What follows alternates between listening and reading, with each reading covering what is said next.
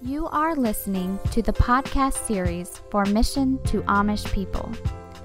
Mission to Amish People is a Christian ministry with a threefold purpose of evangelizing and discipling Amish and former Amish, helping Amish people who leave their communities by helping them transition into the English world, and by presenting the ministry to churches nationwide. You can find out more about Mission to Amish People by going to their website at www.mapministry.org. This podcast is a 5-part series showcasing the testimony of Glenn Yoder. This is part 3 of 5. In Acts chapter 4, in verse 12, the Bible says, "Neither is there salvation in any other, for there is none other name under heaven given among men, whereby we must be" what? Oh, say it louder.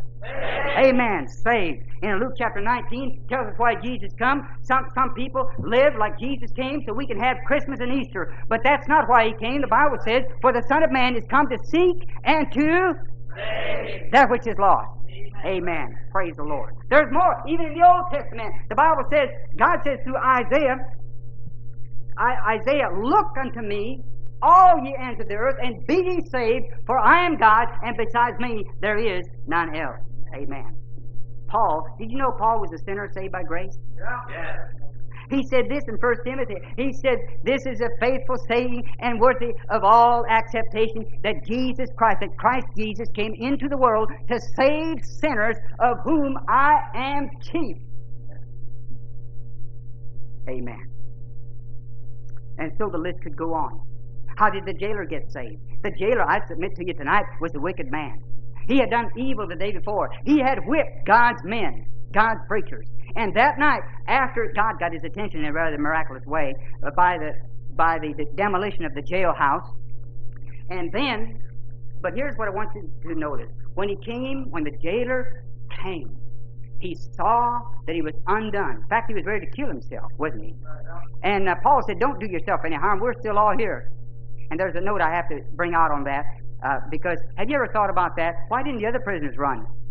I believe they were winning souls that night. I think the other jailbirds had gotten saved. And when Paul said, "You stay put," they did what the preacher said. That's a strange thing for some of you to do, but it's the right thing. Amen. He said, "What must I do to be saved?" And that message was so simple. They didn't say, "Well, now bless God, you gotta admit that that you did us wrong. You've got to plead sorry and forgiveness." No, they said, "Believe on the Lord Jesus Christ, and thou shalt be saved." Amen. Make much of the word being saved.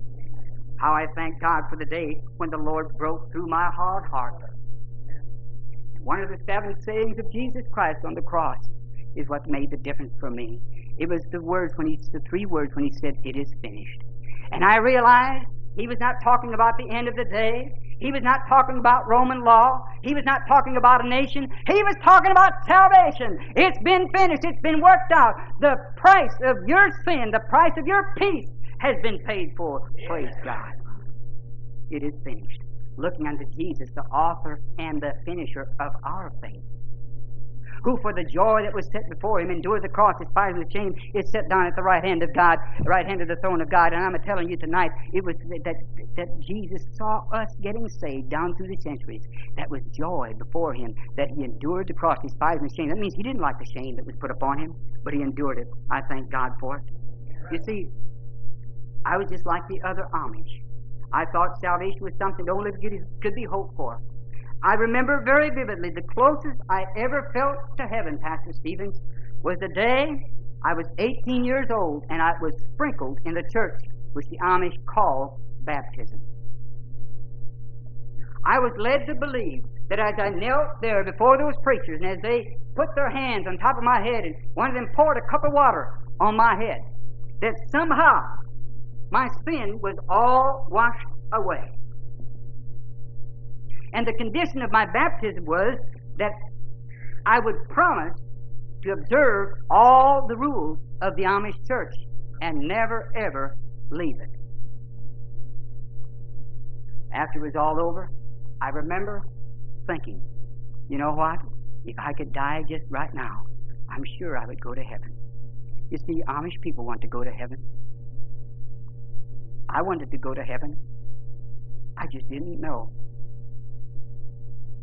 The truth of the matter is there's not enough water in the Mississippi, in Niagara Falls, in the seven seas of the world to wash one person's sin away, let alone a whole world. But it is by the blood of Jesus, in whom we have redemption through His blood, the forgiveness of sins, according to the riches of His grace. Ephesians 1:7. Praise God. Amen.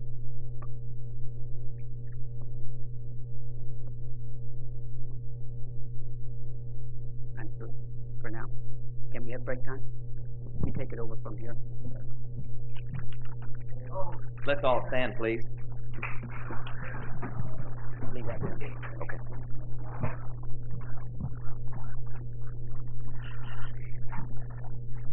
I think it's an accurate characterization to say that Pastor Yoder is just getting started.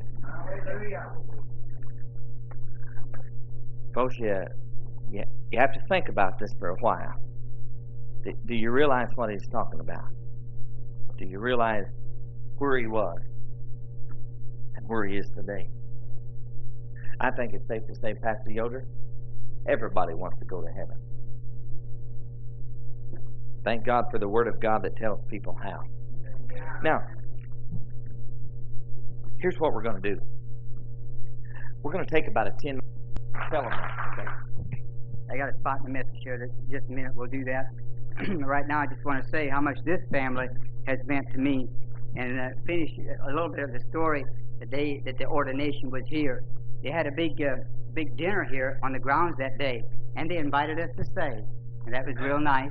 And so we got to meet a lot of people. People came and shook our hands, and we still was very unsure of what to do. We had never seen Baptist preachers eat before, and that was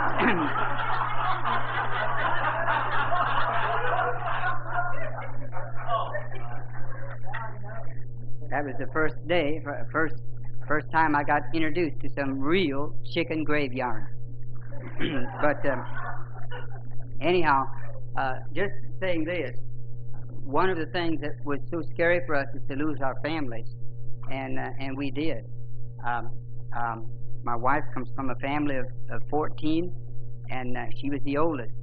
She got practically mothered some of her siblings, and she never got to attend those weddings and those special family functions that come up that we look forward to be a part of. And that's a heartbreak. But I want to say this. The family here was so gracious to us, and I think of you as I look at you folks tonight. I think of Brother Miller, Alan Miller. He was one of those that put his arms around us and just loved us. When there was so much, we had so much to learn.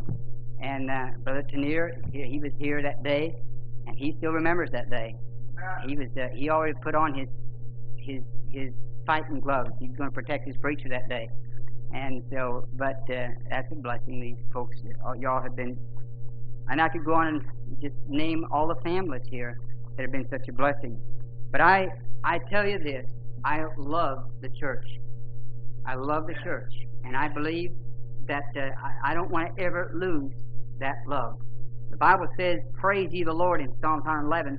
I will praise the Lord with my whole heart in the assembly of the upright and in the congregation. I believe that's talking about church. And you can go out and have your quiet time on the river or on the lake or on the boat and fall off and drown for all I care. But I love to go to church amongst God's people and spend time with God's people and the fellowship. I don't understand. Sometimes we have a fellowship meal at the church, and some folks have to leave. Well, I do understand. Sometimes people have to leave for a good reason, but sometimes they leave for no good reason. You know, I know there's nobody can cook better meals than our church ladies do. And yeah, that includes you folks here at Philadelphia too. I mean, it's just that way, brother. It's the Community Baptist Church, the best cooks in the world, and that's why we have fellowship meals once in a while. But I tell you, the best part of it is the fellowship that goes with it, and I believe that we should make much of church to your children, and the importance of being faithful to the house of God. Now, just want to mention a few things. You said you're going to have the mic tomorrow. and there's a short in the mic. And I wondered, you talk like you had such an easy solution for that. Do you have an easy solution for short preachers too? Well, folks, I tell you, I love this. I love the singing that we had tonight. These players, instrumental guys, made me want to play one. But and all the people went home. But but I wanted to say, if you didn't enjoy that music, you might have a chimney, but there's no smoke coming out of it, and that's because there's no fire in the furnace. But I love that good music. Well, somebody asked, are the Amish people a cult? And while I would stop short of making that claim, I do say this: there's a commonality between them and how the cult operates. Let me explain. They hold their people through fear and ignorance. Fear of losing their families, fear of being cut out of the inheritance. We have a man here tonight, Brother Burkholder from over at La Plata. I'm so glad that you're here. I went to school with him, and our history goes way back into the Dark Ages. But he's been a blessing. But his father here died recently. His mother had passed away some years ago. But all the children came home within a mile of where he lived, and they divided all the things. But he was not a part of that, and that's because he's saved, born again in the family of God. Well, he knows that his inheritance is a sure inheritance, and rejoicing over that. But I'm saying there's still, those days are hard. Those are hard times, and I thank God that we've got so much more. A sure inheritance that fadeth not away, reserved in heaven for you. And brothers, nobody's going to take it away from you there. Amen. Now, fear. This fear is very real. The fear of losing the family. And you might have spats with your family once in a while, but you get over it, and somebody apologizes, and then you go on. Right. But not so with this. This is a division that is put there by the church, and the family may have perfect fellowship up to that time until the shunning gets placed. These people put into the ban, and then they get shunned for the rest of their lives. And like I said, you will not share a meal with them. They won't invite you to stay overnight, and just no time of fellowship. No holidays to spend with them. Weddings. I think of all the weddings that we missed out. And by the way, a wedding is a very big deal among the Amish people. And I want to tell you about one wedding. In fact, it's the only wedding that I really have been to in my life that I really would not have wanted to miss. And I'm sure you want to know about that. That was my wedding. But even funerals. I had a cousin, and her dad died just recently. Well, some of you know the Coblences. They've been here at church, and they've been at our church a number of times. They're from Ohio. But her dad passed away, and somebody did let them know. But when they got there, they let them know ahead of time that they would not let them in when they got there. But they went anyhow. They got as close as they could to where Daddy lay in state, just outside the house. But they would not let them in. And that's you're talking about broken hearts there. Yeah. And but the grace of God is sufficient. Is all sufficient. And I praise God. When Ida, my wife's grandpa, died several years after we left. And we didn't know for sure how it was going to be handled, but we went back. That was over here at Macon. We went to the visitation that evening, and when we got into the house, there was wailing broke out not because of Grandpa lying in state, but because we appeared on the scene. And we were quite promptly ushered back out and told in no uncertain terms that not only will we not get to see Grandpa's body, but we cannot attend the funeral, which was the next day. And so we didn't get to see Grandpa. But I had to think of a scripture where Jesus said, "Let the dead bury the dead." You see, the purpose of all of this is to instill fear in the people, a real fear where they do not, regardless what happens, they will not leave. That's the ultimate transgression, is leaving the religion or the denomination, leaving the Amish faith, if you could be called that. But you know what? That fear is what the Bible warns against. The Bible says the fear of man is a snare. You know what a snare is? It's a trap. The snare is the kind of trap that is set that you cannot see it. Yes. It's not easily seen, but you're in it before you know it. And I suppose that all of us have responded to the fear of man and got ourselves in trouble. This is no different. Thank you for listening to this podcast series.